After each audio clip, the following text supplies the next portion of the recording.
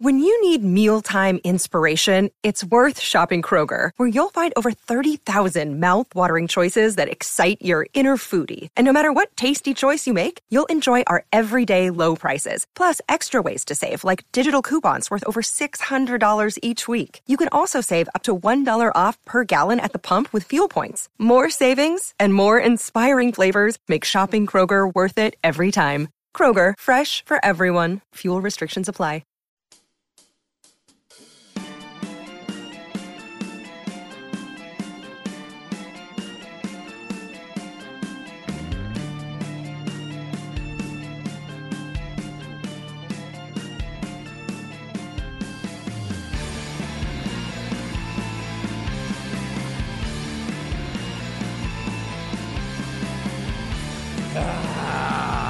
You damn right. Hope everybody is having a good Tuesday. Crawling into the week. Got to crawl slowly. Otherwise, you will burst into flame. You will melt, and you might die. Please be careful out there. I talked to our guy Bucky Godbolt earlier today. Shout out to Bucky on vacation this week. He's headed out to the golf course. He said they're getting started. Already got started around 11. But that means that round goes 12, 1, 2. Yeah, it's going to be hot. 107, I believe, is what I saw on one measurement. So please be careful out there. Stay cool. It is Chad and Zay on a Tuesday. Zay continues his honeymoon. I'm Chad Hastings, and joining me once again, the one and the only, maybe the only other person in this building that looks as badass as I do with very little hair, Cameron Parker. What's up, Cam? Chad, thank you for the intro. I appreciate that. Man, let's do it, baby. I'm glad to be back with you here on this Tuesday. Now, you go all the way bald, like when you shave it all the way down? I use just like a regular razor. I don't have it down to like Jeff Howe. Jeff Howe has it like perfectly that's bald, shining scalp. Right. Now, I gotta get what he has, because the what I'm using is just, it's not doing the Jeff Howe, because that's the look I'm looking for. Is that right? By the way, do I need to move this camera? It doesn't appear to be pointed on me. Was that purposeful for Jeff Howe? Probably. Is that right? We'll get it set up in the next break for those who are on Twitch. I'm gonna do a bit of an adjustment. That feels like the eye is looking right at me, so we'll try that. All right, because we are, highly technical YouTube channel and Twitch and all of that. Thank you. By the way, we are over 1,000 subscribers on YouTube. If I haven't mentioned that, youtube.com/@thehornaustin. Well done. Well done to all of you great listeners, fans, contributors, and now subscribers on the YouTube channel. Go there and subscribe, because that way you will not miss anything, no matter what time of year it is, no matter if we're right in the middle of football season or if we are in this time of year, which is now, after last night, you could argue officially the dead zone of sports. If you're a college baseball freak, now that's done, and we head into the lead up to football. But hey, we get you the countdown. We take you with us all the way. We're 67 days away from Texas and Rice and all the other big games on September 2nd. Are you kidding me? I told you yesterday, Deion's going to Fort Worth on September 2nd. 67 days away. NFL freaks, you're 72 days away from your first game. Chiefs and Lions on a Thursday night. And if you're a Cowboy fan, a Texans fan, you want to see, if you want to see Aaron Rodgers in New York, it's going to be one day past this. 75 days till the first big Sunday. First big Sunday, NFL Sunday Ticket on YouTube TV. Hello, 2023. That's only 75 days away. So don't worry, we'll get there. Just like I said, let's make sure we're doing it slowly. Make sure we keep ourselves hydrated. So great to have Cameron Parker here again. And we're going to start with a little College World Series. Going to get a topic thrown out to you as well. We are also going to get a couple guests to you. First up, it's going to be Hank South from horns247.com. Hear great things about Hank, apparently a local product, Hank South. a Westlake guy. Oh, of I'm course. told. Oh, my Lowell goodness. West. Well, there's no need to go into it like that. I mean, come on. Oh, I'm sure Hank's a good guy. Apparently, he's doing a great job with recruiting. And, of course, the Longhorns are doing a nice job there. So we'll get his breakdown on where the Longhorns are right now in the 24 class and talk some Jarrett Gibson, talk some Nate Kibble and others, and maybe what he's hearing about Mr. Simmons from Duncanville and some other big recruiting stuff. But we will start with those Tigers, and then I'll throw out a little question for everybody. But the LSU Tigers did get the win last night. Wow, Cameron, we talked yesterday. I was off on the score, but I said, if you don't start Skeens, what if it's like 8-0 in the third? What if it's something like that? Well, it was about 9-2 by the time they got to that area, and LSU just turns it around on Florida, took that 24-4, ate that thing, and then just regurgitated an 18-4 the other way. LSU wins it all. I was curious how LSU would respond after losing by 20 runs the night before. Didn't matter. They came out, they scored 18, they won by 14, absolutely dominated Chad. Talked with Aaron Hogan on the beginning of Light the Tower. We talked about Paul Skeens, right? Like you got to put him in. He's your best player. He's your best pitcher. He's going to go number 1 in the draft. Didn't matter because you know what? This Thatcher Hurd guy, he's also pretty good from UCLA. 6 strong. That was impressive. After that 2-run homer by, I believe, Ty Davis, who set a men's College World Series record with 5 dingers this week. He retired 18 of the next 21 batters. He went smooth sailing, and Florida they ran out of gas. LSU offensively, they caught fire. How about Dylan Cruz batting .426 this season, Chad? In his 3 years at LSU, his worst batting average, I believe, .349. Wow, that's the floor? That's the floor at LSU. And he was the guy, Coach Johnson came in, and he took this job because he knew he had to rebuild, but he knew Dylan Cruz was there and he could build around him. And, well, he sure did. He went out, and he got Paul Skeens, the best pitcher, Tommy White, possibly the best actual slugger in college baseball, in Thatcher Hurd, the UCLA pitcher who got the win last night. So we saw, we talked a little bit about it yesterday in the show about, how should David Pierce, kind of balance building his roster? Well, LSU, the defending national champion, Dylan Cruz is their best player, but you can make an argument 2, 3, and 4, possibly, at least their top 2 pitchers, all from the transfer portal.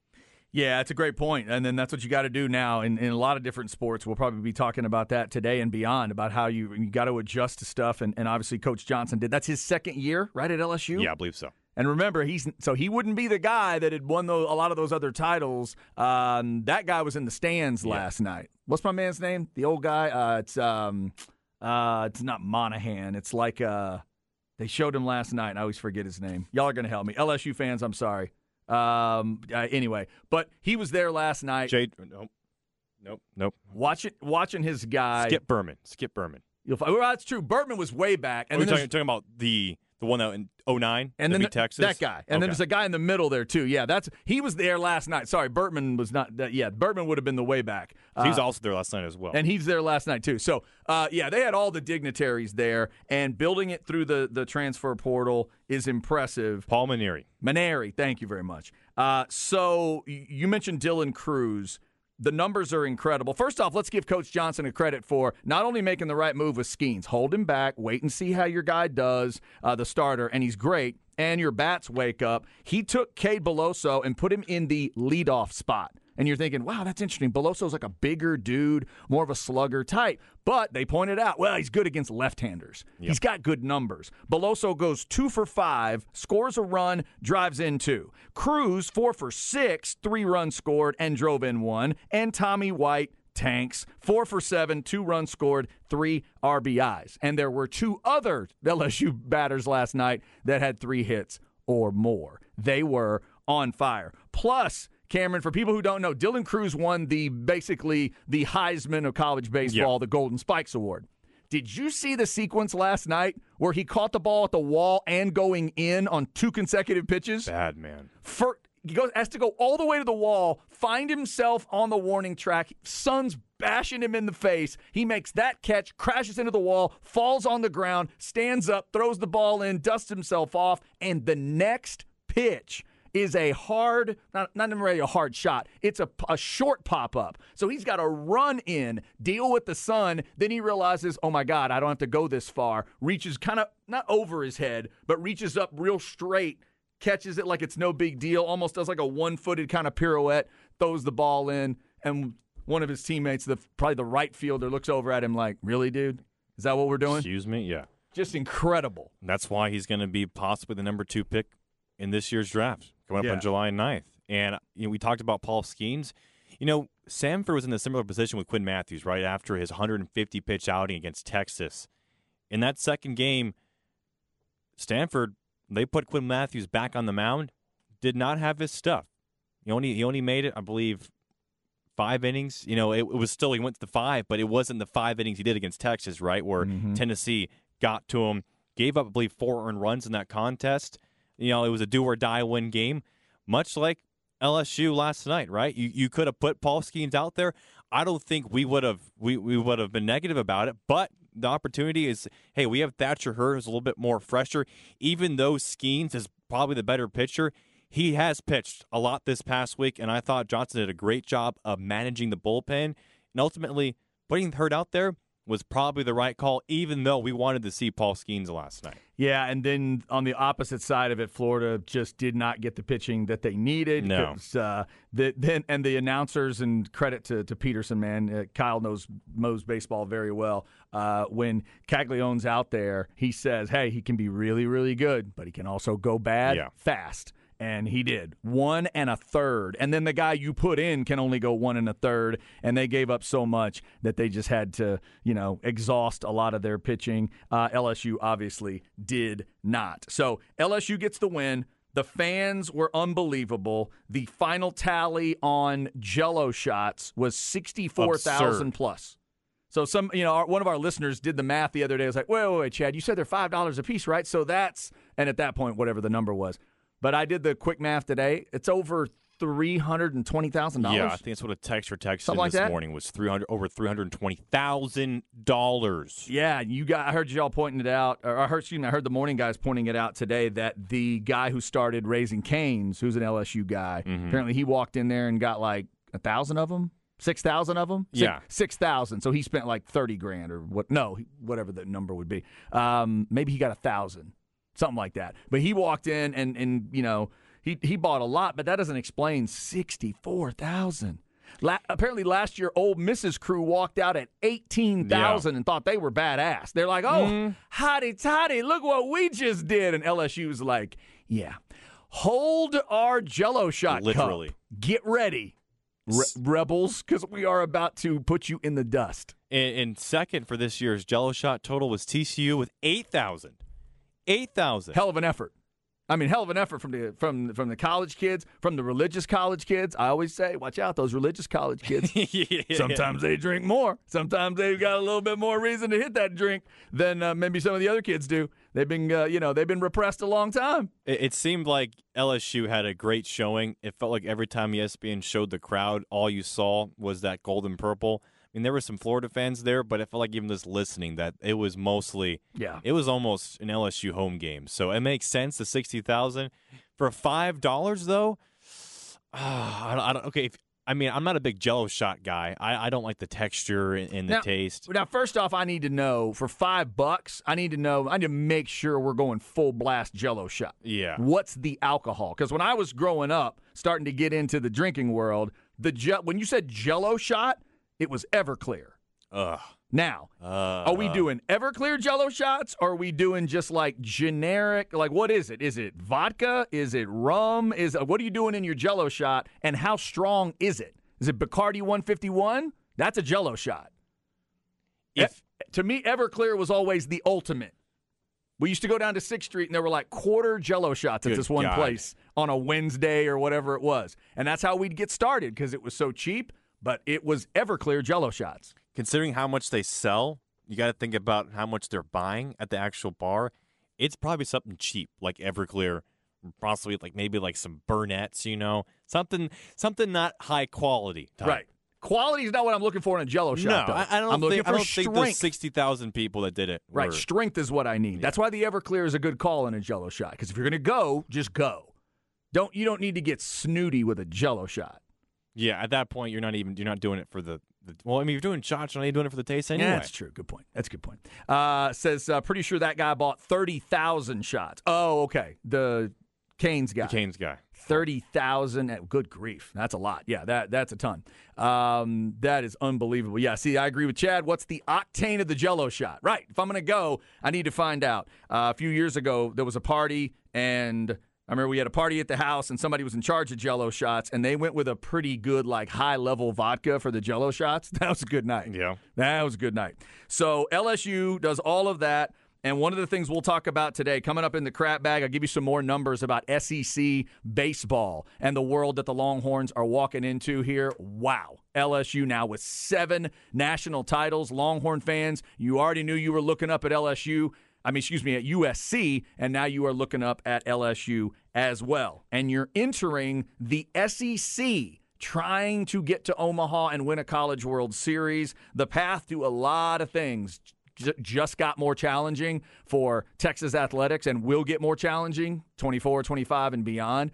I don't know if it gets any harder than what they're looking at in baseball, Cameron. Honestly, I don't know if there's a bigger challenge than what LSU and the rest of this baseball conference are going to present Texas and OU. I think you could argue it's going to be as challenging as it will be for football. Might be. A lot of people, when we talk about the SEC scheduling, we got a lot of text during the Tower Show on the Specs text line asking, okay, what will it look like for the other sports, for baseball, basketball, volleyball? Baseball is a big one because you just mentioned, what was the stat you told me yesterday that the last College World Series champions, how many of those were from the SEC? Was it 14? Yesterday was 15 of the last 18. There's been at least one team in the championship round. 14 of the last 15, and they just won their 4th in a row. The conference did.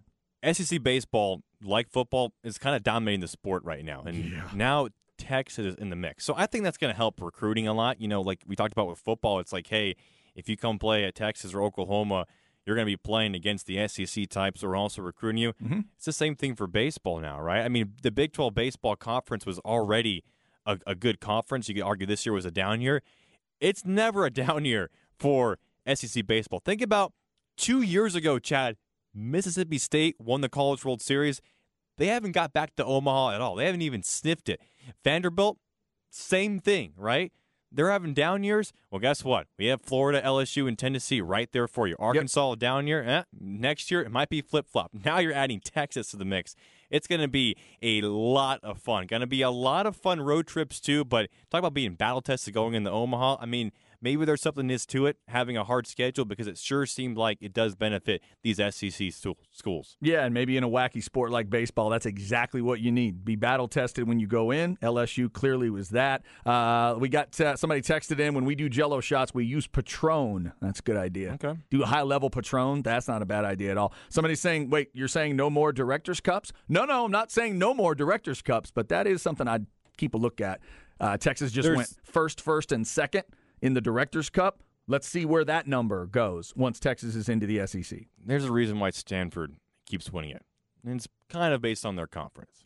Yeah, this is what I heard earlier. Somebody says they think the Raising Cane's guy bought 6,000 shots, $5 a clip. That's 30,000. So he bought 30,000 worth of the shots. So 6,000 shots. There you go, 6,000. But they took 64,000 plus down. You can't just say, well, they have a rich alum. Right, they do, but they're also that level of partier. That is crazy.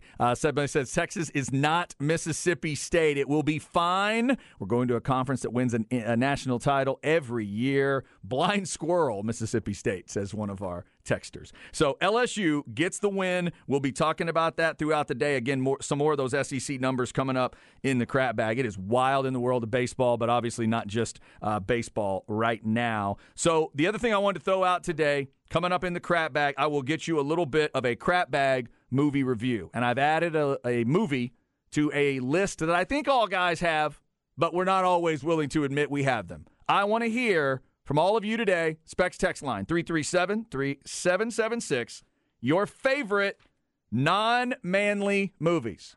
You'll admit, you'll watch them, you'll like them, you'll recommend them. What are your favorite non-manly movies? Now, I'm at the house with the ladies. I got estrogen everywhere. Got the wife, got the daughter, The dog is even female. Everything is female energy in my house. So I have to be open to these things. But I actually went and saw this movie by myself because my wife didn't want to go see it. Asked a buddy. He didn't want to go see it. So I went and added to the list of my favorite non-manly movies this week. I'll tell you about it in the crap bag. I want to know, what are your favorite non-manly movies? As I say that, Cameron, does anything pop into your head? Is there any movie you'll admit that you like out loud that is non-manly? Does Sleepless in Seattle count? Absolutely. And there we go. That's my number one. Good call. Sleepless in Seattle. Yes, absolutely. You got to do that. This could be a movie that you went on a date. A date took you. You set it up as a date, and then you realize, oh, it's not bad. Yeah, I'd tell another buddy to go on a date and see that movie, and it wouldn't be so bad. Mm-hmm. So Sleepless in Seattle is a good example. Love Tom Hanks. As it Meg Ryan. That's a high-level Meg Ryan, too. Great movie. And, there's been a few tears maybe shed throughout that one. Yeah. Oh, there you go. See, you'll even admit the emotion. Yeah, I think it's for me. I think of non-manly. I think of rom-com, but I mean, what's you got to be crying while you watch this movie, or just one that you just enjoy? Non-manly. Okay. No, just non-manly. Here's a great example: Mean Girls. Perfect example. That's a non-manly movie. Never seen it. Mean Girls? Oh, you'd like Mean Girls. Okay. I think you would like Mean Girls. That may be right up your alley. A little Regina George. I mean, you get Lindsay Lohan, Rachel McAdams. Couple other really good-looking ladies. It's fantastic. All right, so we'll get into that. Your favorite non-manly movies. Let us know what's on your list. Also up next, let's get into some NFL discussions. One of my favorite NFL nerds threw out a great list about the best skill position groups in the NFL. This takes out the element of quarterback, which really makes it a fascinating list. We'll tell you where the Cowboys fall next on The Horn. Yo, man, there's a lot of brothers out there flaking and perpetrating, scared to kick reality. Yo, man, there's a lot of brothers out there flaking and perpetrating, scared to kick reality. Get the gas up. Get the gas. Get the gas up. Load it up. Get the gas up. All right, getting started on a Tuesday.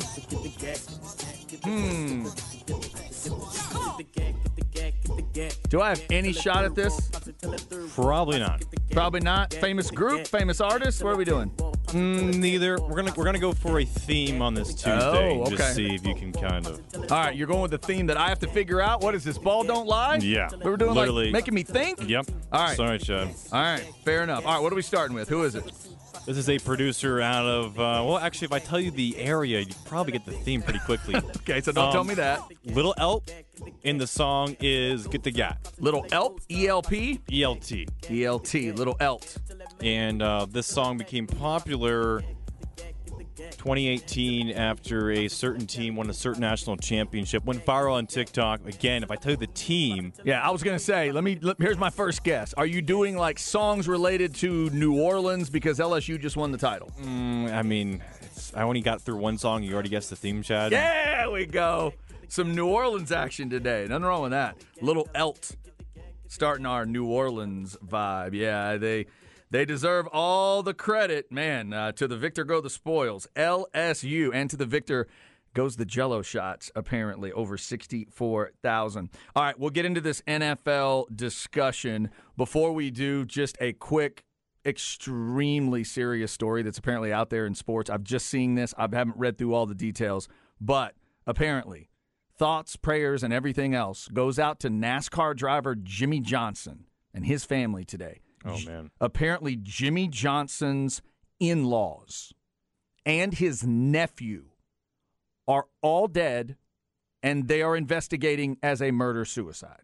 Oh, man. I just read this story. TMZ is reporting, wow, just a horrific story from the world of NASCAR, and one of their greats, maybe the greatest ever, 7-time champion, I believe, Jimmy Johnson, one of the true gentlemen of their sport and one of the big dogs in their sport, going through something like that today. We wish him and his family nothing but the best. That is unbelievable stuff. All right, so Chad and Cameron with you today. Again, Isaiah Collier on that honeymoon. Hope they're doing well in Cancun. We are asking you for your favorite non-manly movies, and you have really stepped up. Fellas, I knew you could get in touch with your feminine side and admit that you like some non-manly movies. Here's one that says Legally Blonde. Yep, that's one. Love Actually. Not ashamed about it. If you've never seen Love Actually over the holidays, great Christmas movie. Sleepless in Seattle, which Cameron mentioned, that's getting more love. The Notebook is getting love today. Mr. Gosling and Rachel McAdams. Pretty in Pink. I've never seen Pretty in Pink. My wife gets on me all the time. I've seen a lot of those standard 80s movies. I've never seen Pretty in Pink. I need to do it at some point. Beaches. Oh, Beaches is one of my wife's favorites. Oh, that's one. If Beaches doesn't make you get a little bit emotional, you may be a robot. Bette Midler and what's her name? Barbara Hershey. Come on. Is that the one where if your wife's on the couch crying, do you go over next to her and put your arm around her, like the episode from Seinfeld? Or are you more like Jerry, where you refuse to console and comfort your wife? What's your move there, Chad Hastings? No. I mean, we've known each other long enough now that if I see her crying, usually it'll be a smile through the cry, where I'll say, "Oh, you threw it on, huh? You had to do it," and she'll kind of give me the smile and cry at the same time. Beaches, Steel Magnolias is another one of those for us. Almost Famous gets mentioned. White Chicks, that's funny. You've Got Mail. Bridesmaids has been mentioned a couple times. Here's a great question though from a sports fan.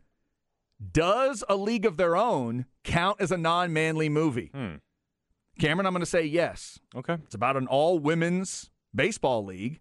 It's a great movie, by the way. Probably my third favorite baseball movie ever made. Oh, okay.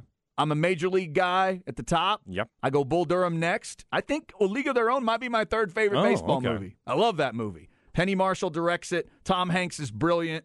And the cast is incredible. So I'm going to say that's a non-manly. You can get credit for that as a non-manly movie. I'll let you have A League of Their Own. Even though they're playing sports? It's a sport, but by saying that, by even asking this question, what we're saying, we're being pre-programmed that sports are all about guys. That's not true.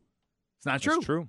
This is manliness. This is about a movie that we all understand what a manly. You can feel it when you see the trailer, whether the movie is designed to appeal to the manly side of you or the female side of you. And a movie like A League of Their Own, I think it's designed to hit more levels. Okay. Than just that. And then one of them is the sports level, obviously. So if you want to add to the list, Specs text line 337-3776. What is your favorite non-manly movie? Speaking of favorite things, one of my favorites over at ESPN is Bill Barnwell. Back in the day, we used to have Bill Barnwell on as a guest before he became the big dog that he is now. And we've had him on a little bit once he's become the big dog, but as you can imagine, he becomes a very big, very busy man. But I've loved talking to him over the years, and he's such a great nerd. He breaks things down and gets into all these crazy rabbit holes and stuff. So if you really want a good nerdy article to kind of get you ready for the NFL, go check out what he did with this. Basically, he's calling it the best wide receiver, tight end, running back rankings in 2023. He's done this the last few years, and it takes out the quarterback discussion, which we'll bring it back in here in just a second. So it's kind of fascinating as you look at these. It tells you how important quarterbacks can really be when you grade it out the way he does. This is about production from the last couple years and production expected in 2023. So just to give you a sense of where this goes, number 32 on his list is Houston. Ooh. Yeah, 32. Now, the Jets with Aaron Rodgers, you'd think, oh, my God, the Jets must be up pretty high. Not really. 22 for the Jets. Break it down and think about that. You do have Garrett Wilson, but then when you think about beyond that, how much badass receiver, tight end, and running back do they really have? He breaks that down a little bit. Here's another interesting one, Cameron. How about Buffalo and Kansas City at 20 and 19? Again, take the defending champion right, Chiefs. Take the quarterback out of it. And we'll tell you where the Eagles are here in a second. But the number 19 team on his list just won the Super Bowl.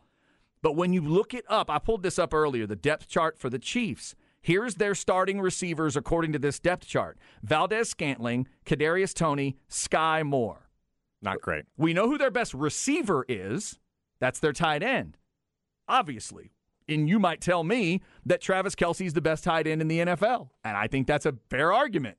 But it's about those other guys. Think about the running back position. Pacheco obviously gave them something last year, but the other guys are McKinnon, Edwards-Helaire. So the big names aren't really there. And the more I keep thinking, Cameron, about the two biggest guys free agency out there, Dalvin Cook and DeAndre Hopkins, I think DeAndre Hopkins would be perfect in Kansas City. I figured it would be OBJ to one of those two teams, but now it sounds like Hopkins is probably going to be one of those guys, considering Arizona kind of wants to tank this year for Caleb Williams. Barnwell mentions Justin Ross as possibly the number one guy for the Chiefs. I'd be a little bit scared as a Chiefs fan because remember Justin Ross, he was that incredible freshman wideout at Clemson, had injuries, kind of bounced around the league. Like, if you're hopeful that he'll make an impact, I mean, if he's healthy, then sure, but he's a guy that hasn't been healthy. And it makes their championship last year, I think, even more incredible because look at the receiver core. I mean, they were relying on Juju Smith-Schuster as their best receiver for large pockets during their Super Bowl run. Yep. Not a great core, and I think 20 is a great ranking. And for the Bills, I mean, I think their running back group is just awful. Devin Singletary, I mean, how many times have you had him in fantasy chat and you're like, you know what? Oh, Bills against the Jags this week. I love it. 1.5 points. Are you kidding me? Yeah, and that's the thing. This is all about receivers, tight ends, and running backs. Got to put it all together. Buffalo and Kansas City, that tells you how important the quarterback is. So I'll give you the comparison now. Kansas City at 19, they beat the number 3 team on this list. The Eagles are at 3. We'll get to them in a second, but that's how good Patrick Mahomes is, according to these Bill Barnwell type of numbers. All right, so as we get to the top 10 on this list, I think there's some interesting conversations to have. First off, I'm going to make sure to get this number to Isaiah Collier once he gets back from vacation. Atlanta is 10 on this list. Again, quarterbacks out of it. Get this stat. The Falcons will roll out a top 10 pick, if everybody's healthy, at running back, wide receiver, and tight end. Bijan, Drake London, Kyle Pitts. No team since the merger in 1970 has had a top 10 homegrown player at those 3 positions at the same time. Wow. He says a few have done it with imported players. The only one since 2010 is the 14 Lions, who had Reggie Bush, Calvin Johnson, and Eric Ebron. So again, no team since the merger in 70 has had a top 10 homegrown player, somebody they drafted, at the 3 positions at the same time.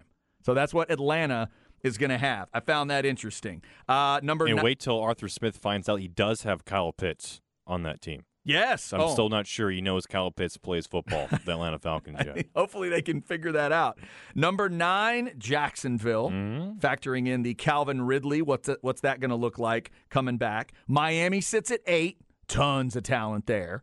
And the discussion for Dalvin Cook goes right to Miami, apparently. That's the team really looking at Dalvin. So, and apparently the team he's really looking for.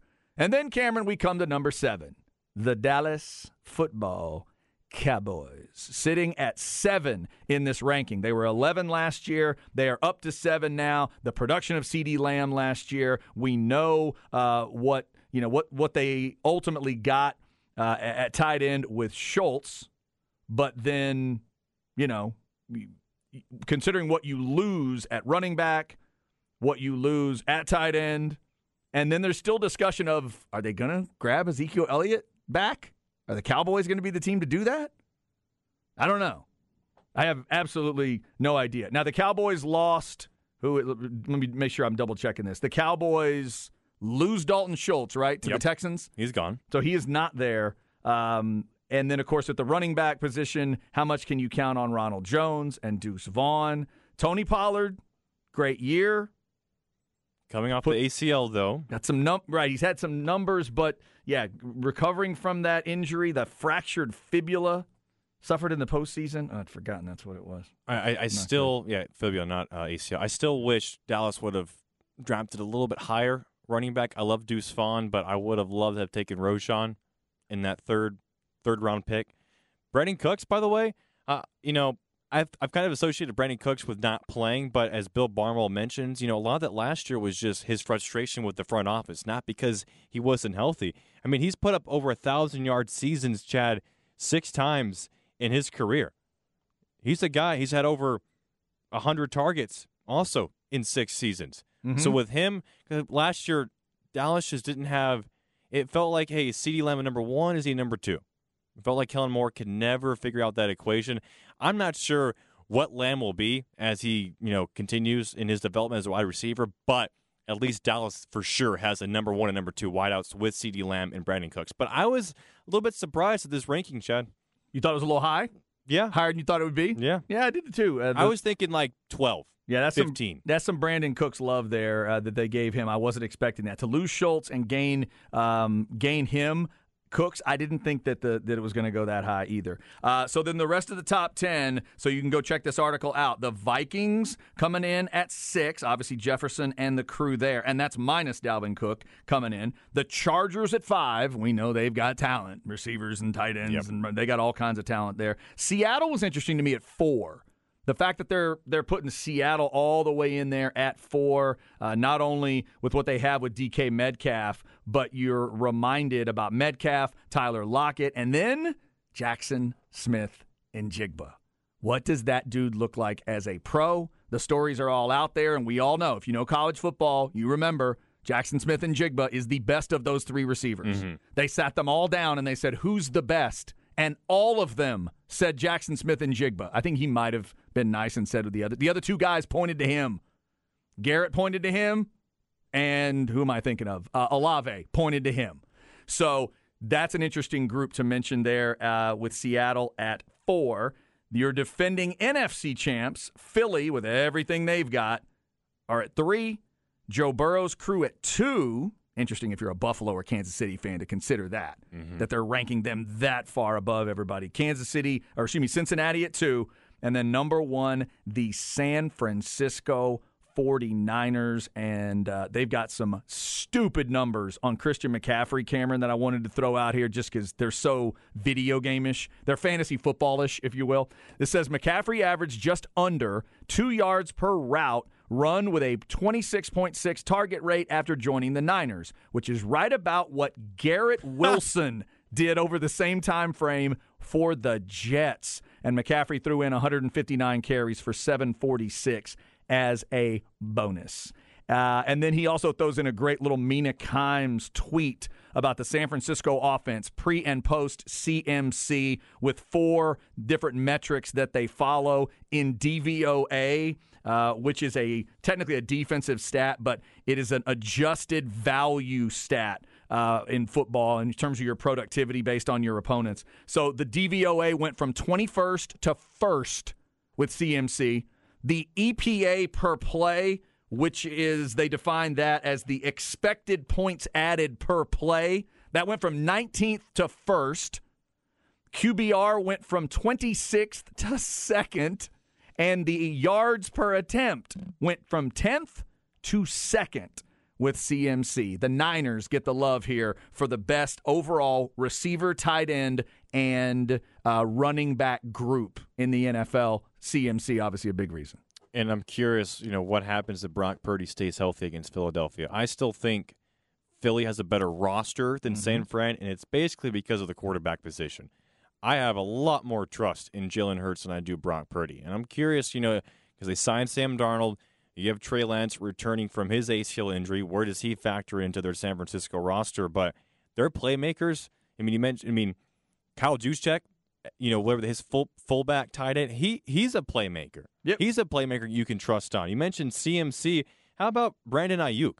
He's also a guy, he's not your Deebo Samuel type, but he is just as good as a receiver, over 1,000 yards this past season. They have a loaded roster, but it's fascinating looking at this article and seeing how these teams build around their quarterbacks, because you could argue that Philadelphia and San Francisco are where they're at and how they contend every year because they put playmakers around their quarterbacks. But you have Buffalo and Kansas City and KC. I know he had Tyreek Hill, but last year he didn't have Tyreek Hill. If you were drafting receivers, the best receiving groups in the NFL, Kansas City is probably bottom 10. You're not taking Juju Smith-Schuster in who's the number 2 guy? Sly Stone. What's his name? Right, Sky Moore. Sky Moore. Yeah. I know. No, and they won the freaking Super Bowl. It speaks to how great they are when you consider Mahomes, Allen, and Rodgers on this list, 19, 20, and 22. Their skill guys are ranked there. But we all know if you rank quarterbacks in the NFL, you're not ranking those guys 19, 20, and 22. We know that. So, yeah, it's a fascinating way to look at things. Barnwell does a great job of breaking stuff down. So go check it out. It's ESPN. You got to get behind that ESPN Plus wall. So if you have that or know somebody that'll throw you a password, go check it out because it is really interesting. All the way from 32 with Houston all the way down to number 1 with the San Francisco 49ers. Cowboys fans, you are sitting at number 7 on that skill list. All right, coming up at 1:05, we'll dig back into recruiting with Hank South of horns247.com. Longhorns having a couple big weeks in a row here with big official visit weekends. We'll see what Hank thinks of that. Plus, the Simmons discussion for Texas, the big rush end out of Duncanville. Colin Smith and the chances the Longhorns have. Would Hank call him a Texas lean right now? Does he think it's a coin flip? We'll get into all of that. Up next, though, in the crap bag, SEC baseball, those numbers are piling up. And I'll get you a crap bag movie review. Which movie is now on my favorite non-manly movie list? I'll tell you next on The Horn.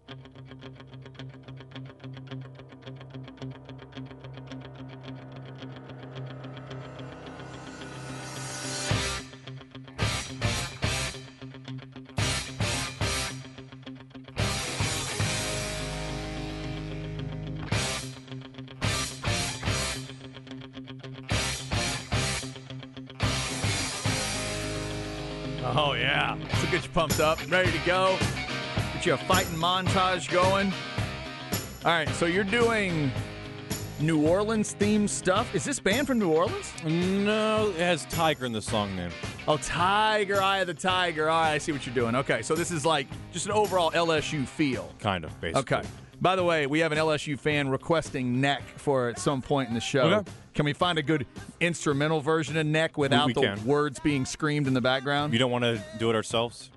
With us screaming the lyrics? I don't know if I could scream the edited version of those lyrics. That is one of my... So you're saying you don't want to get fined? Okay. It's one of my favorite college football traditions. Right there with... When I found out about it, researched it a little bit, and realized what it was, it's one of the craziest things I've ever heard. It's so good, and it fits LSU perfectly.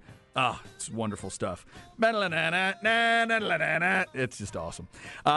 Congrats to those LSU Tigers. A little more on that SEC baseball dominance coming up. Survivor and Lil Elt getting us started today. Cameron's on a New Orleans /LSU/ Tigers kind of vibe in honor of the national champs. Hank South coming up from horns247.com to talk some recruiting. I also want to get his thoughts, and we'll get in the flex segment at 1:30. We'll take a closer look at the 7-on-7 and what Round Rock just pulled off. I want to know if the recruiting world is going to pay attention to that story based on Mason Cochran and his receivers. Because Round Rock is not known as a throw-it-all-over offense. But, Cameron, I cannot get it out of my mind that they just went and won 7-on-7.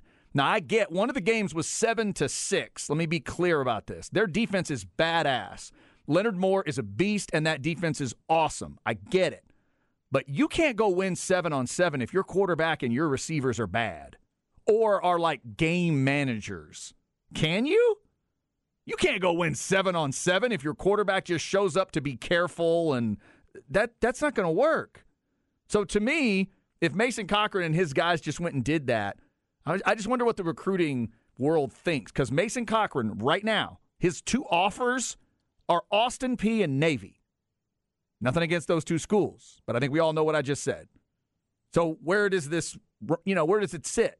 Somebody a couple years ago from Round Rock had told me about where their quarterbacks have kind of ended up. Hey, this guy got an offer from here. Hey, this guy got an offer from there. I was like, oh, okay, all right. And it was really cool that they got the offer, but they weren't big-time names. Will any sort of big-time schools pay attention to that? So I'm going to ask Hank what he thinks and if that's on his radar at all. He said on the show last Wednesday, the Flex ATX show, where he came in live studio. Zach and Nolan asked him, where do you want to play the next level? And he said, anyone that takes me. Yeah. I don't care. I just want to play ball. And so I think as a coach, you like that mentality, right? Where it's, you're not worried about, well, if I go here, I don't know if I'm going to play. No, he just wants to go and play ball, and he'll work his butt off for it. And that's what we've seen over the summer. And I think it's going to translate to some on-field success for Round Rock this next season, because we talked about Deuce Adams a lot, the transfer to is it transfer? Is that technically allowed to say Vandegrift? that? Yeah, I think. I mean, yeah, technically, yeah, to Vandegrift. But I think Round Rock's the number 2 school in that district, and I think a lot of it is because of Mason Cochran's leadership and his development over the last few years. Yeah, we're going to be following that story. So we'll get into some of that in next hour. Right now, though, in the crap bag, let's go ahead and talk about SEC baseball, Longhorn fans. It is quite a dungeon you're about to enter. Chad's crap bag. Crap bag. If you need an easy way to remember it, just think of a bag of crap. Brought to you by AV Consultations, 255-8678, or go to avconsultations.com. So LSU gets the title. They now have 7. We pointed that out earlier. USC, most all-time with 12. Now LSU has 7. So they've got 7. The SEC as a conference has 15 now. There are teams that have split another 8 championships. Vandy and South Carolina have 2. Florida, Georgia, Mississippi, and Mississippi State and Ole Miss each have 1. So that's the world the Longhorns are entering. The SEC just won their 4th championship in a row. 4 in a row in the College World Series. 6 years in a row, they've had 1 team in the championship series. 6 in a row. And as we pointed out yesterday, 15 out of the last 18 and 14 out of the last 15.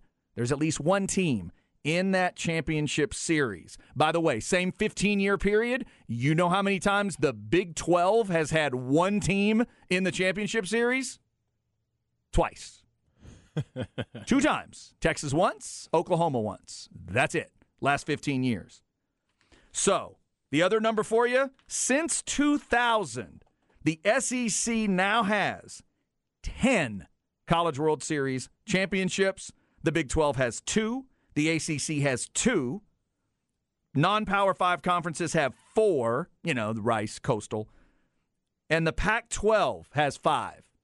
So SEC has twice as many as the Pac-12 does during that same time period. Since 2000, it's 10 national championships. So we've talked about this, Cameron. We hit it a little bit yesterday, but I think it's just extra important to kind of get that perspective for Texas baseball fans. Not that they're scared going to the SEC. They're asking for this. They're doing exactly what the Aggies did years and years ago, but they're doing it with more history. They're doing it with more of a brand. They're doing it with, I heard Ty Henderson say this on B&E today, and I started to disagree with him, but he's probably right. Even with all that's there, they still might be the biggest brand in the SEC in 2 years. Even with all of that, even with Bama and Georgia, and they may be the biggest brand out there because we all know the revenue numbers, what they've said over the years, and all that stuff. But we'll be paying attention to different metrics to see. The Directors Cup, I think, is an interesting one because Texas has been way up there in terms of the full athletic program. But in terms of baseball, what does it look like during the season? How do you in terms of putting together that SEC schedule, what's that going to look like? SEC tournament and what that determines. And then like you were talking about earlier, Cameron, even when a couple of SEC teams will be down a little bit, a couple others jump up. But now I would argue there are 2 that can't be down. And they are the guys that just won it last night and Texas. That's it. I think every other baseball team in the SEC is allowed a cough, a hiccup, a slip, an oops. Not those 2. LSU's not allowed that. They haven't been allowed that for years. And Texas fans know. They start every year with Omaha floor. No Texas fan starts it with, well, Now, I know this year, once we saw it start to develop, a Texas fan would tell you, lots of them did. You were one of them that told me, it kind of feels like maybe Super Regional might be the cap for this team. But no season starts that way for a Texas fan. So just a little perspective there. If I was a Texas fan of kind of where you need to be focused now. This is a nasty, nasty conference you're entering. You already knew that. You've already dealt with some of these teams. But now, Cameron, when that conference season starts, every single weekend. It's now with the big boys, swimming with the big sharks. Yeah. And you talked about the expectations for Texas this year.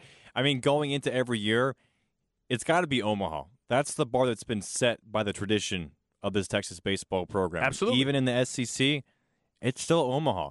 And CDC knows that, and David Pierce knows that. Now, of course, it was super regional because that was the roster that I think was constructed. That was why I said the ceiling is probably a super regional based on what Pierce put together. But that's not going to be good enough in the SEC, Chad. It's got to be And this is where I think Pierce has got to follow what Jay Johnson's done at LSU and just hit the portal hard and find guys. He's got 3 pitchers so far from the portal. Chase Burns from Tennessee, he's in the portal.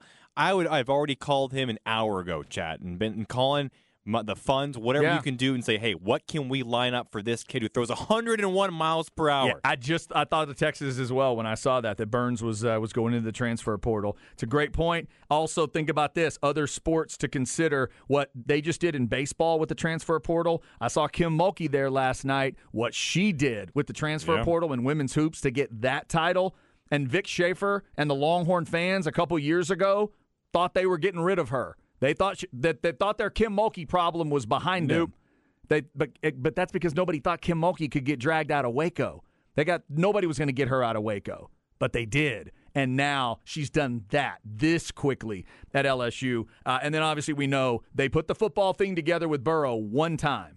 Now can Brian Kelly get it back to that level and make it a consistent level? Because if you do that in football, it is rough business for everybody else trying to deal with all these different Tigers. So in terms of athletic programs as a whole in the SEC, it sounds like the one that you're most afraid of is LSU, the one that Texas fans should be most concerned about all in all for every sport. It's LSU. I mean, I think obviously we know football rules everything, so ultimately everybody's shooting for Bama and Georgia. I think LSU is one of the things on the way to that for Texas. Like I said the other day in recruiting, I think it's about beat Texas A&M and Oklahoma in big recruiting battles, but then the next step up is do that with LSU, and I think that's what gets you to Bama, Georgia. So I think it's kind of a tiered process there. LSU is one of those things, though.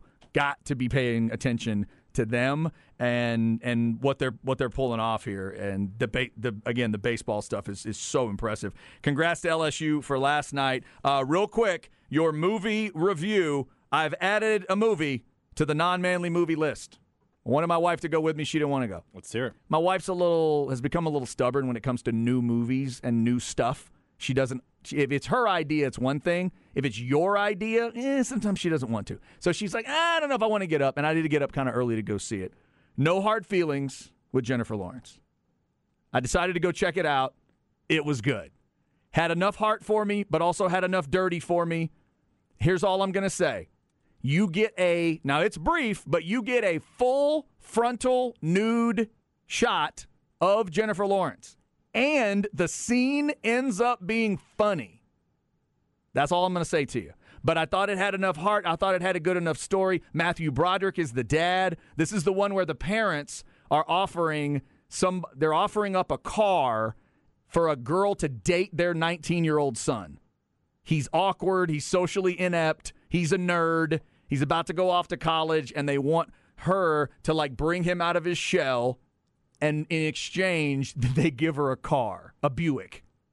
And that's the story. And I thought Jennifer Lawrence was great. The trailers, it looked like it could be funny, but it also looked like it was going to be maybe a little cringe. But you're saying you're all the way in? Yeah, it was good. And I agree with you. The trailers had a little bit where you didn't know. I don't like it to be too slapsticky and silly and crazy. But then I don't want it to be too much of a tear-jerk attempt. I don't want it to be. I thought it was a good blend of all that. Had enough heart. Now, I'm also a girl dad, and I'm also the parent of a high school, age kid, and in a couple years, I'm going to have to think about sending my kid off to college and stuff like that. So maybe there were a little bit of those emotions, but it's also dirty enough. I think it'll hold the attention of most guys. Jennifer Lawrence is great, so I would recommend it. I saw a grade of, what'd I see? 66% Rotten Tomatoes, take that for what it's worth, 91% Google, and then 3.8 out of 5 stars on another rating. IMDb has it 6.8 out of 10, which is pretty good for a comedy film. Is that good? Comedies don't really get high ratings. Yeah, I would recommend it. I thought it was good. You'll know a couple other actors. There's a couple other actors in there. I believe if you are an Ozark fan, you'll see a wild casting that you wouldn't have expected in this movie that ends up being pretty funny. So there is my movie review for the day. We're asking you for your favorite non-manly movies. And by the way, to the texter who sent in Emmanuel Does Bangkok. Okay, that is not what I'm talking about. How dare you? How dare you? well played, but how dare you. Princess Bride, perfect example. Perfect example of a non-manly movie that I know a lot of guys will admit they like. So I'm adding no hard feelings to the list. You tell me what's on your list. Up next, we'll dig back into the recruiting with Hank South of horns247.com. What's next for the Longhorns, and what does he think of these two running backs Texas just got the commitments from? We will find out on the Horn.